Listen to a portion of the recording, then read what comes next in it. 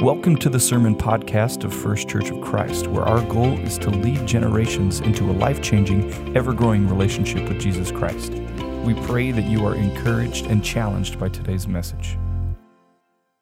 Well, good morning, church. How's everybody doing today? Good. Hey, thank you so much for joining us. If you're joining us online, thank you so much for joining us. My name is Mike. I am the Worship and Connections pastor here, if we haven't met yet. So really excited to just be here on stage. So hope you all are staying well and being healthy and all that good stuff, especially since it's the new year. All right, we're all being healthy now. So we've been in this series called Emotions the past couple of weeks, and we've talked about a couple of different emotions that just some tough stuff to talk about. We've talked about where is God when we hurt. We've talked about is there a cure for anxiety, or what is the cure for anxiety? And through those things, we've discovered that when we hurt, God is right beside us, hurting along with us. We've discovered that, is there a cure for anxiety? Well, don't really know, but crying out to your Heavenly Father is a really great place to start. So we've been diving into these emotions and what they are, but more importantly, we've been, figuring out what we should do with them. So what should we do with our emotions? We should engage them. We shouldn't try to stuff them down inside and hope they go away, because they don't. We should engage our emotions, but engage them in a healthy way. Engage them in a way that would honor God, that would be Christ-like. Our God is full of emotions, and since He created us in His image, we are emotional. We have emotions. And today we're going to talk about an emotion that can be probably, I would call it the most dangerous emotion. We're going to be talking today about anger.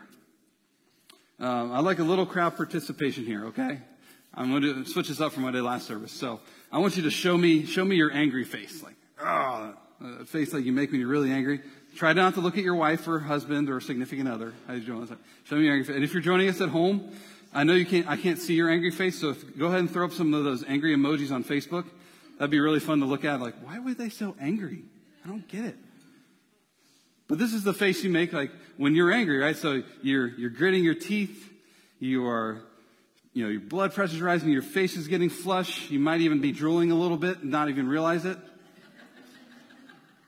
Okay, thank you guys. I think some of you are still making your angry face. So two things to note here about anger and why it can be so dangerous. Okay, number one, anger is never content to just sit idle. Anger's not okay with just being. And then number two, anger, more than any other emotion, demands to be satisfied by action. So anger, more than any other emotion, it demands to be satisfied by action. Usually right away.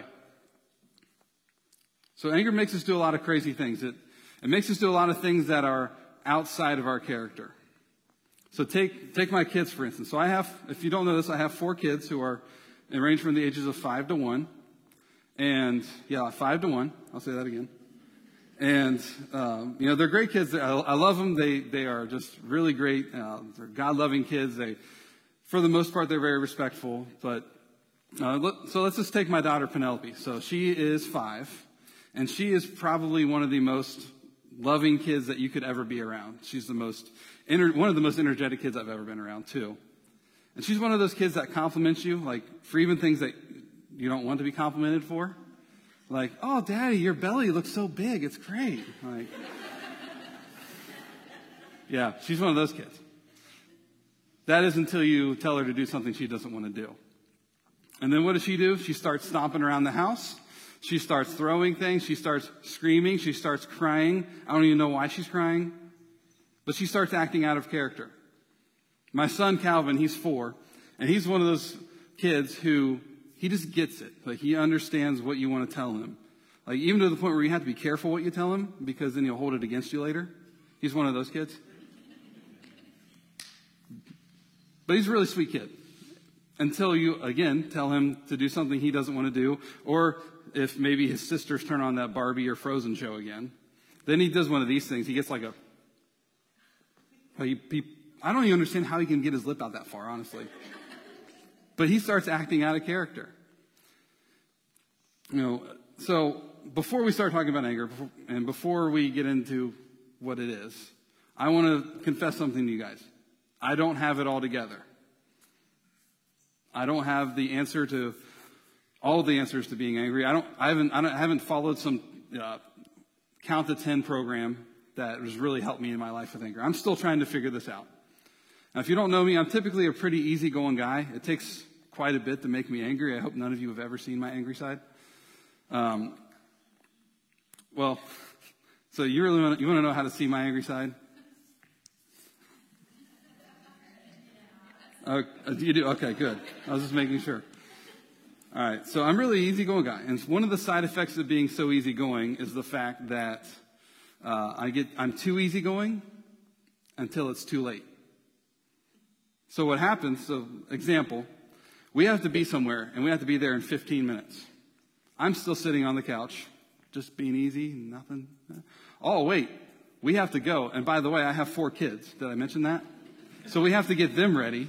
So we have to make sure that they have their clothes on, that their shirts are on the right way, that their pants aren't on backwards, that their hair is relatively brushed, that they put their shoes on. We have to make sure they put their socks on before they put their shoes on, because that's a thing, apparently.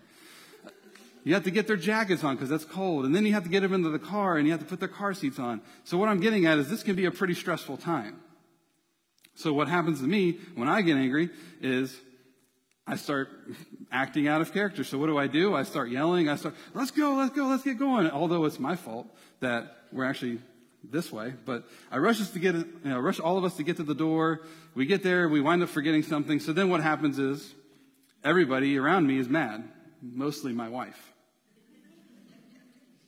So what I'm getting at by that example is to show you that I don't have this all together. I'm still working to figure out anger and how to engage it in a healthy way, in a Christ-like way. But God has anger figured out. And I think we can learn a lot from him if we look to him. So let me ask you a question right now. When was the last time that you were angry? When was the last time you were angry? Maybe it was a couple days ago. Maybe it was a couple weeks ago. Maybe it was on the way here today. Maybe if you're joining us online, your internet wasn't working very well, and anybody get mad when your internet just doesn't work? Yeah, technology's great until it isn't. Maybe, just maybe you're sitting here right now in this very moment, and you're angry. You're angry at your family. You're angry at the world and the way that it is right now. Maybe you're angry at God. You see, the human mind and body experience all sorts of emotions, but anger, like I said earlier, is perhaps the most dangerous. And why? Because it makes us act out of character. Just ask my wife when she sees angry Mike.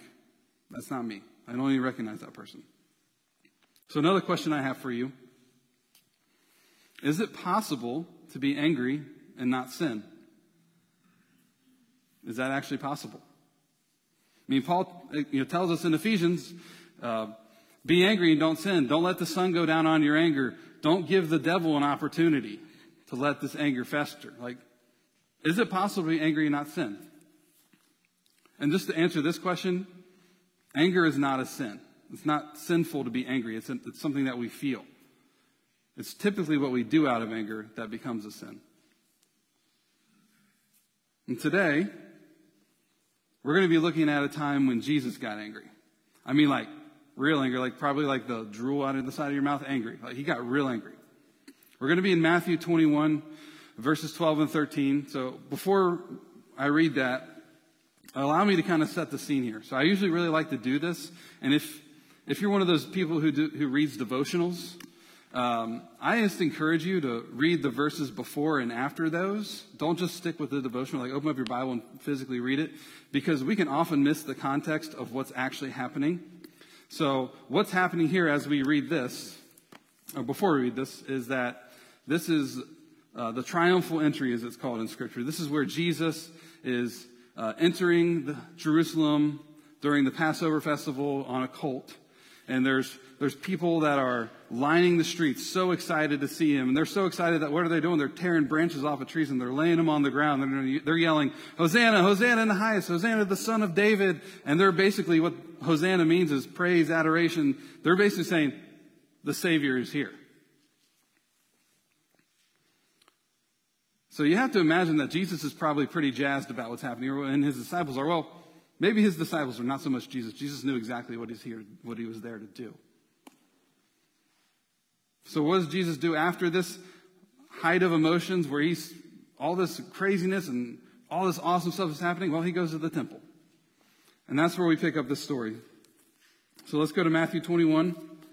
We're going to be in verses 12 and 13. It says, Jesus went into the temple, and he threw out all those buying and selling. He overturned the tables of the money changers and the chairs of those selling doves. He said to them, "It is written, my house will be called a house of prayer, but you are turning it into a den of thieves. My house will be called a house of prayer, but you are turning it into a den of thieves." That escalated quickly. All right. So Jesus enters the temple where he goes to worship his Father, worship God, or to maybe tell a parable or two, or do the things that Jesus did. But what does he see upon entering the temple? Well, he actually sees a madhouse of what's happening. So he sees money changers with money and all types of foreign currencies and everything on their tables, and probably arguing back and forth with their customers. He sees animals being sold, and yet again, probably more chaos ensuing there. And all these people are trying to do is they're trying to go and they're just trying to worship God. Because this is during the Passover festival. So the Jewish people, they had festivals that they observed. And the Passover one was the one where they remember where God passed over them and didn't, kill their firstborn. So at this time, we see that during the Passover festival, generally in Jerusalem, there was about 40,000 people in the first century.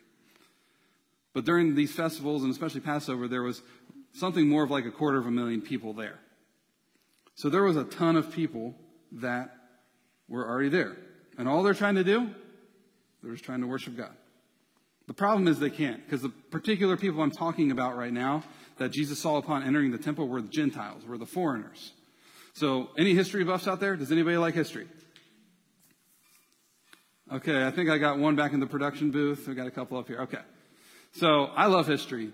So, back in 19 BC, so this is 19 years before the year started counting up, Herod extended the temple, or added on to the temple. And what it created was this kind of courtyard. And it was eventually called the Court of the Gentiles because whether Herod wanted people to be more in awe of the temple or maybe just have a place for those Gentiles, those foreigners to go that was away from the temple, he just created this whole thing. So what Jesus sees upon entering the temple is he's walking into the Court of the Gentiles. And just to give you a little layout of the land, so the temple itself is, it's called Temple Mount because it's on a mountain that's big. And so in order to get there, you had to walk up stairs. And the thing about the stairs where they were enclosed, so you couldn't really see anything around you. You're just basically walking up this hallway of stairs. So as Jesus is walking up these stairs, you have to imagine that about halfway through, he starts hearing the commotion of everybody yelling at each other and bartering and doing what they do. But then when he takes that last step, when he gets to the top of the steps, then he sees what is actually happening.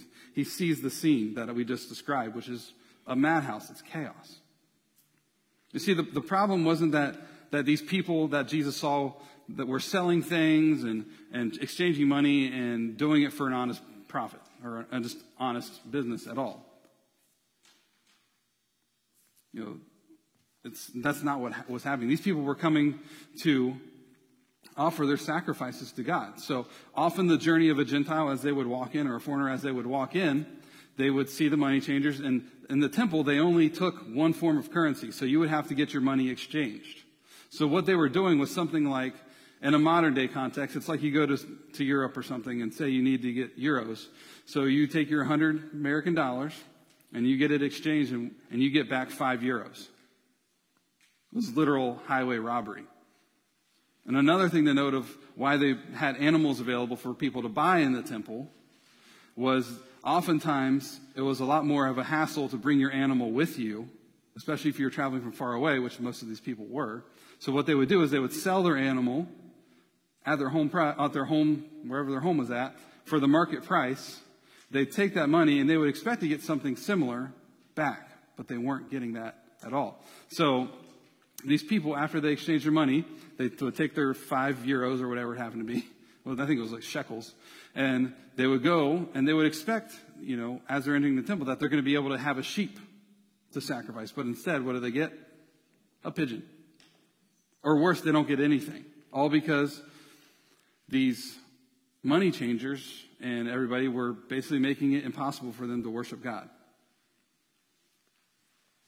So another thing to note here about the scripture is that Jesus, after turning some tables and kicking some chairs and chasing people out, he tells people exactly why he's angry, which is actually some good advice that we can do. He says, this is said that my house is going to be a house of prayer, but you are turning it into a den of thieves. And what he's doing there is he's actually quoting Isaiah 56.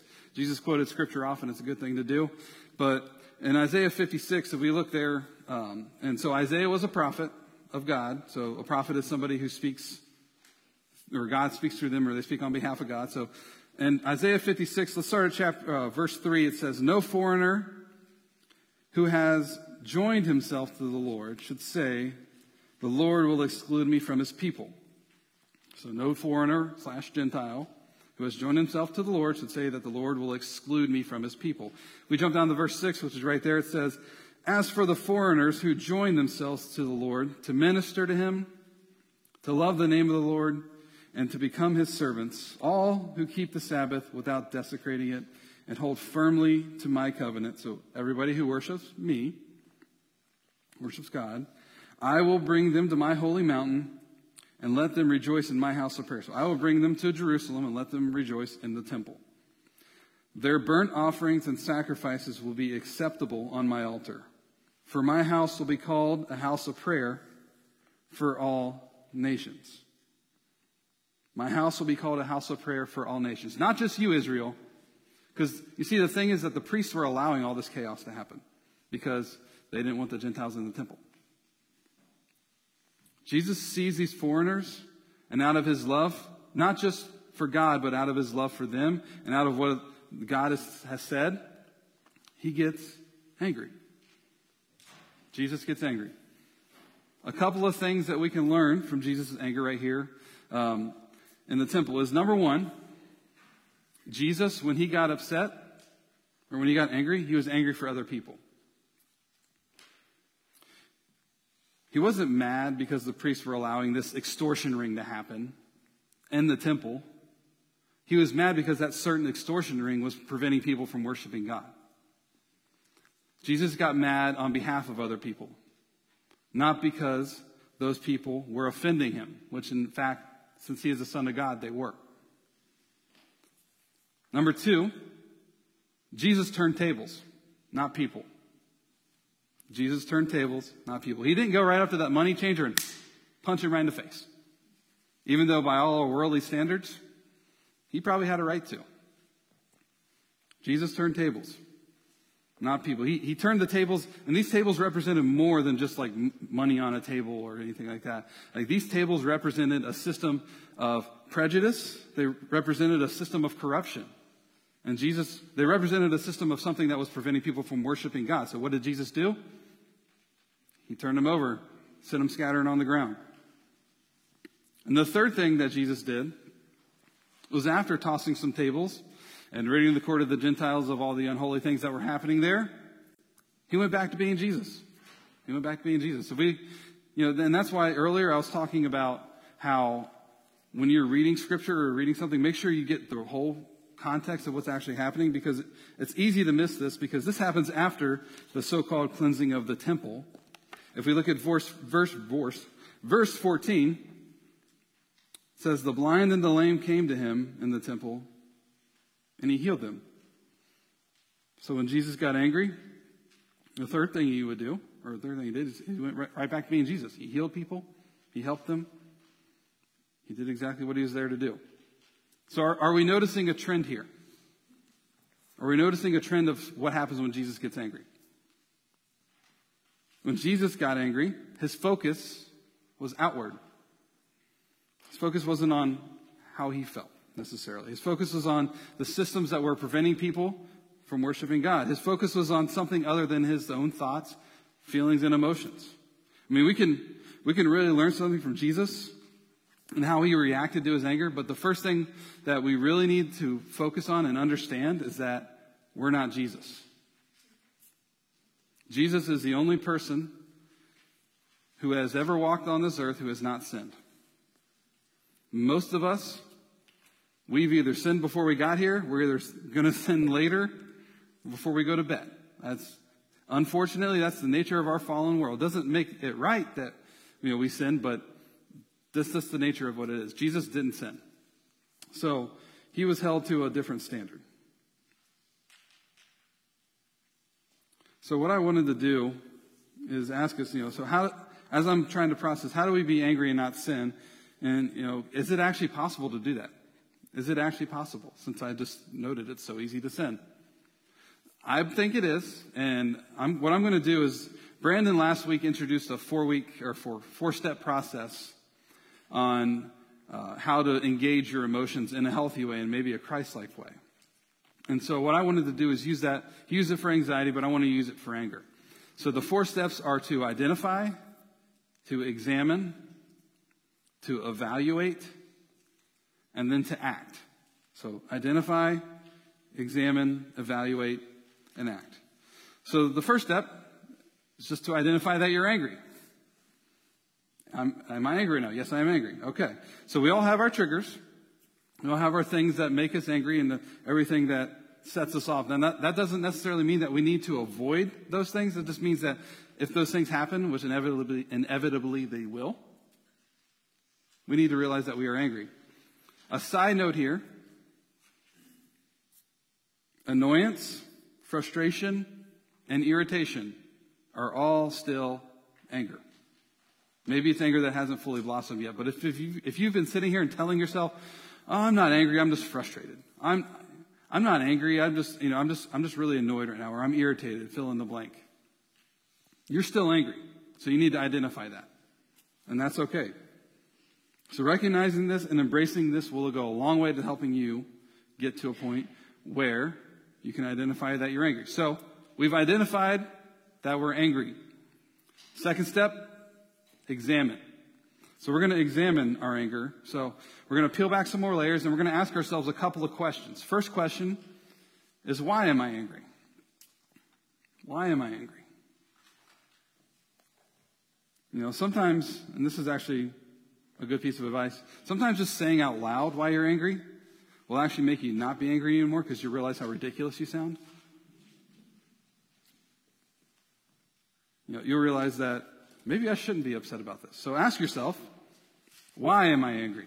The second question we need to ask ourselves is, what is the outcome of my anger? What happens after my anger? Will the world and the world of those around me be a better place because of my anger? Or will, after I unleash my wrath on everybody, will I hurt people? Will I hurt myself? So we need to engage this. We need to say, why am I angry? We need to figure out that. And we need to ask, what would the outcome of my anger be? It's a fair question, so we need to ask those. So we have, all right, bear with me. We've identified and we've examined. So we've identified that we're angry. We've asked why we're angry and what is the outcome of our anger. The next step is to evaluate our anger. Now, evaluating your anger, side note, is a little tricky.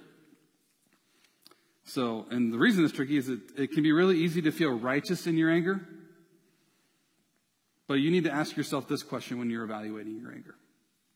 Is what I'm upset about right now, what I'm angry about right now, is it something that God would be angry about? When it's something that I'm angry about right now, would God be angry about this as well?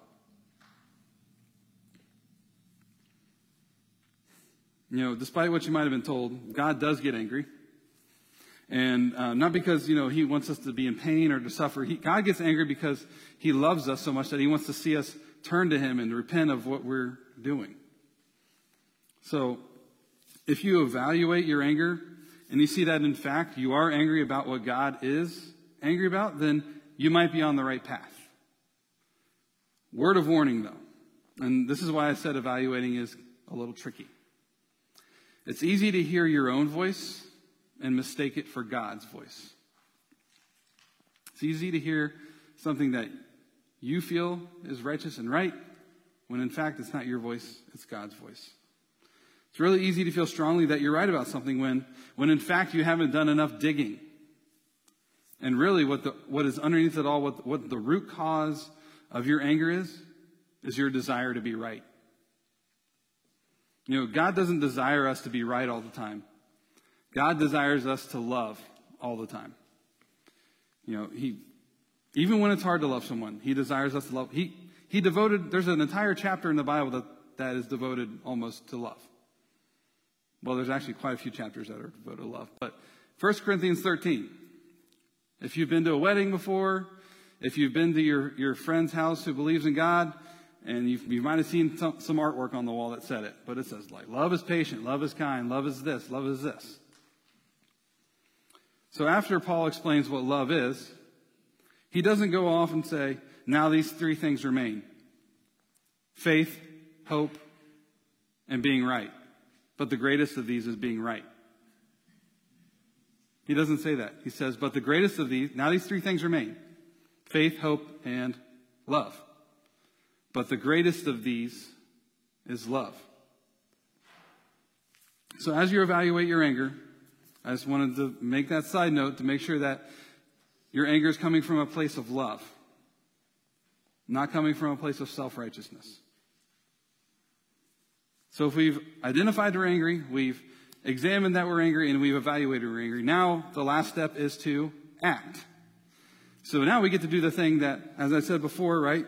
Anger more than any other emotion demands to be satisfied with action. So now we get to act on our anger. The main point that I'm trying to make through this 4-step process, which is, it's been teaching me a lot, and I hope it's been teaching you too, but it's been teaching me to slow down. When I'm feeling an emotion, slow down. Do the steps. You know, there's actually a place in the Bible. It's in James chapter 1, verse 19 and 20.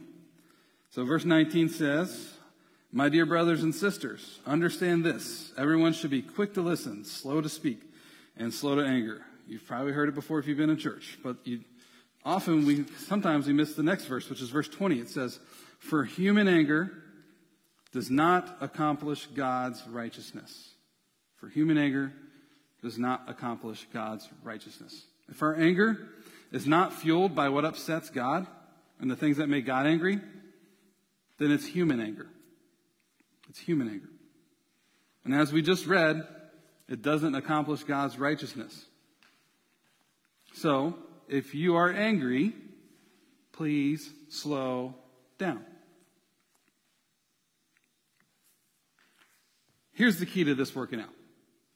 Here's the key to how we make this 4-step process an actual thing, and it actually can be something that we can use.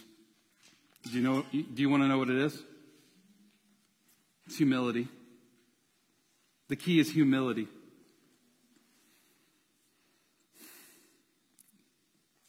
You see, if you get anything from this sermon at all, okay, if you guys are still with me, I want you to get this. Maybe write it down. Righteous anger cultivates humility. Righteous anger cultivates humility. Anger that aligns with God's anger will always bring about more humility in your life. If you're constantly struggling with anger, if you're always angry about something, maybe do a little more digging, see why. Try to figure out why you're angry. You know, maybe you're sinning in your anger and you don't even realize it. Because you haven't done the steps, you haven't taken the time, you haven't slowed down to see why. You know, one of the biggest problems is, what I think I kind of alluded to it, but, you know, is being human. And I'll even throw this out there. Being in America, being an American gives us this innate desire to be right about everything. You see, there's really only one right way to do things, and that's God's way. Any other path will lead to destruction. It'll lead to death. It'll lead to self-righteousness. So make sure that our anger is cultivating humility. So I wanted to take a moment here, and I wanted to posture myself with humility. So bear with me. It's a long way down.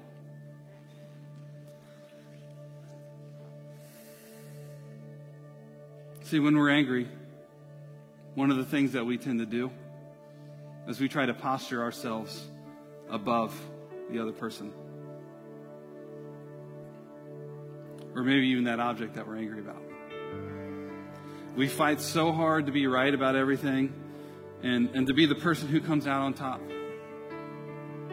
That's not how God wants us to act. It's not the way to unity. If you've seen any of the events of everything that's been happening in our world lately, you'll see the effects of people who are posturing themselves above other people.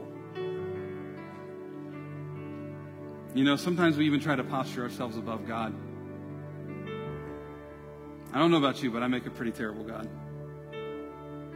You see, the ultimate act of humility is surrender. It's complete and total, all-out, gut-wrenching surrender, where you get down on your knees, you throw your hands in the air, and you say, Lord, not my will, but yours be done.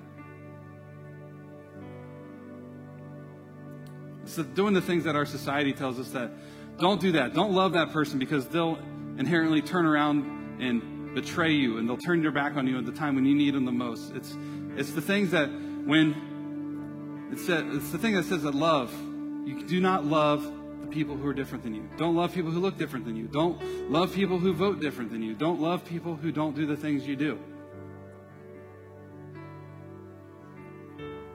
It's the thing that says, give that person a piece of your mind on Facebook. Because putting them down, making them wrong will make you right.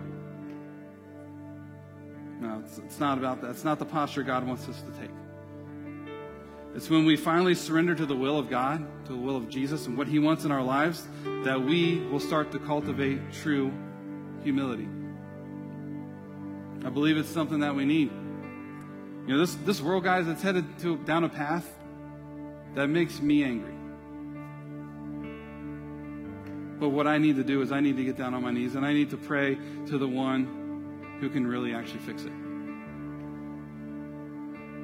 I don't know about you, but I think there's something that's so powerful about when we do things together. So if you're willing and able, and I'm going to emphasize willing and able to assume this posture and then get back up from this posture, I'm just going to invite you to do that with me right now. What we're going to do is we're going to pray. I'm going to guide us through it. But we're going to pray and we're going to ask God to really search us. We're going to assume a posture of surrender, assume a posture of not being above God, not being above anything. And I'm so thankful that we have a God who gets angry when we don't turn to Him. I'm so thankful that He cares enough about our little individual lives to where He actually wants to involve Himself. So I'm going to pray, and like I said, I'll guide us through it. And once we're done praying, the band's going to come up and they're going to play a song. And I just ask that in that time we assume a posture of worship, which will be whether you be right where you're at right now, or you stand up and you get to praise your God for the amazing grace that He has on our lives. Let's pray. God, we come to you this morning or this afternoon, whatever time it is, and we acknowledge, God, that we're living in a world and in a time where it's more apparent that we need you. God, we need you. Let's pray and let's let God know that we need Him.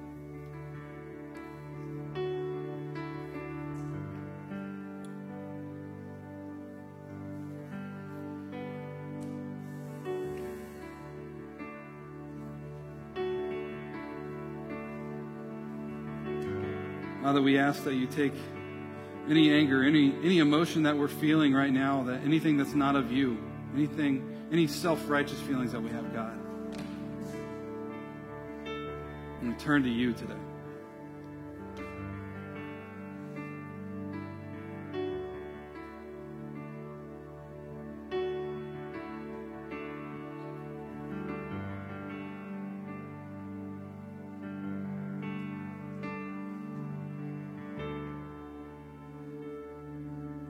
God, we repent of all the times that we attempted to posture ourselves ahead of another person, ahead of you. God, give us the eyes to see that we need to love others, God, even when it's hard. We need to cultivate humility in our lives, God. Show us how to do that.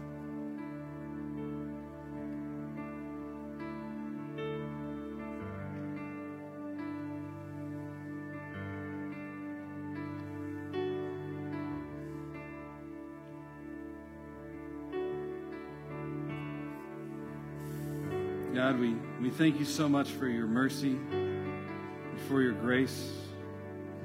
God, you're above everything. You're above this world, above any feelings that we have. You are above it all. Father, we thank you so much that you want to be in our mess, that you want to enter into it. We thank you for your son, Jesus. We thank you that you sent him to show us the ultimate example of humility. Father, allow us to be more like him every day. God, hear us as we sing to you and we praise you. We thank you so much, and we pray this in your son's name, Jesus. Amen.